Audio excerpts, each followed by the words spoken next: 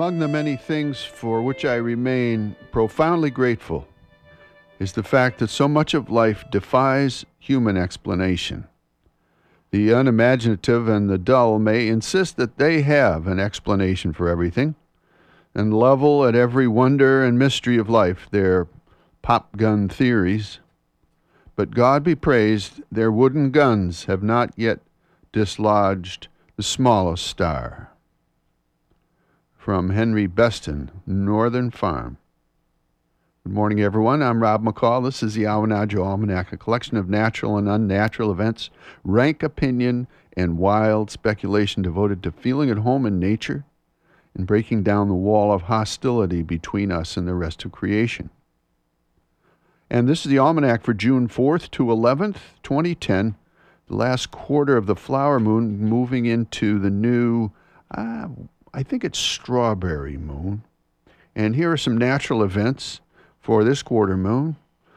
The spring young of many creatures are starting to show themselves hereabouts. We watched a pair of little month-old chipmunks frolicking in the front yard and running up and down the old pear tree outside the kitchen window. They darted in and out of this new and wild world, exploring the holes in the old tree and the burrows in the ground, which, unknown to them, were the homes of generations of their ancestors. But it all looked new to them. They seemed so thin and innocent, and their coats are fresh and brightly colored, although their fur is hardly even grown out yet, like the fuzz on a baby's head. I also watched a young finch fledgling at the feeder.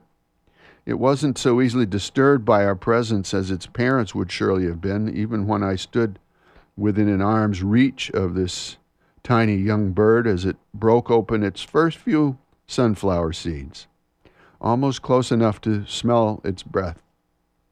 And just this morning it was 4 young woodcocks bopping across the cedar swamp road. These young seem so fearless and not running or flying away from our presence, maybe because they don't know yet the dangers of this world, makes them so precious that I can hardly express it.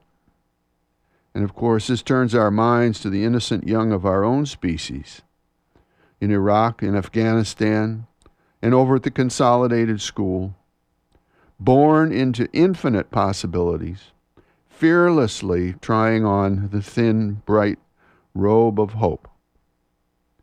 And woe to the one who causes these little ones to stumble. It would be better if he had a millstone tied around his neck and was thrown into the sea. Unnatural events. It now seems clear that BP's first 3 efforts to control a horrific oil spill in the Gulf of Mexico were failed attempts to gather and sell the oil, not to protect the environment. Only after the toxic sludge had been flowing into the living waters of the Gulf for more than 40 days and nights, and only after they were sure they couldn't salvage the well did they attempt to stop it entirely. Though this should have been done immediately, it wasn't, because whenever the captains of industry must choose between immediate profits and the long-term health of land or sea, they choose profit almost every time. The long-term costs to one multinational corporation of this environmental disaster will surely far outweigh any profits they might have gained from the oil. We can only hope what is now happening in the Gulf of Mexico will bring home the bigger picture of what the short-sighted and ruthless pursuit of coal, oil, and natural gas is doing to the whole planet our grandchildren will one day inherit. Forgive us, children. Forgive us. Here's a field and forest report.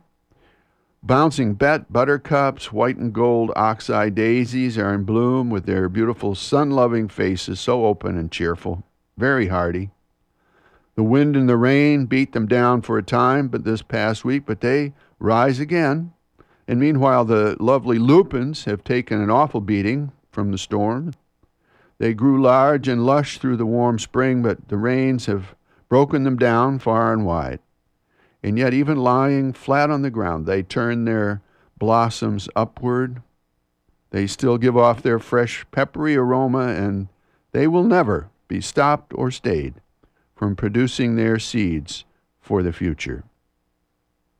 The mountain report this week, Awanadjo has been true to her Algonquian name. In English, small, misty mountain, with a wreath of clouds over her head covering and then uncovering the summit through the damp days and the dark nights. The hermit thrush plays her beautiful flute in the wisdom woods as the fog drips from the trees and the mosses and lichens grow lush in the liquid. And now a seed pod or two for you to carry around with you this week. First one, also from Henry Beston. A world without wonder becomes a world without imagination. And without imagination, man becomes a poor and stunted creature. Let us thank God that so much will forever remain out of reach, safe from our inquiry, inviolate forever from our touch. And from the prophet Khalil Gibran, the most pitiful of men is he who turns his dreams into silver and gold.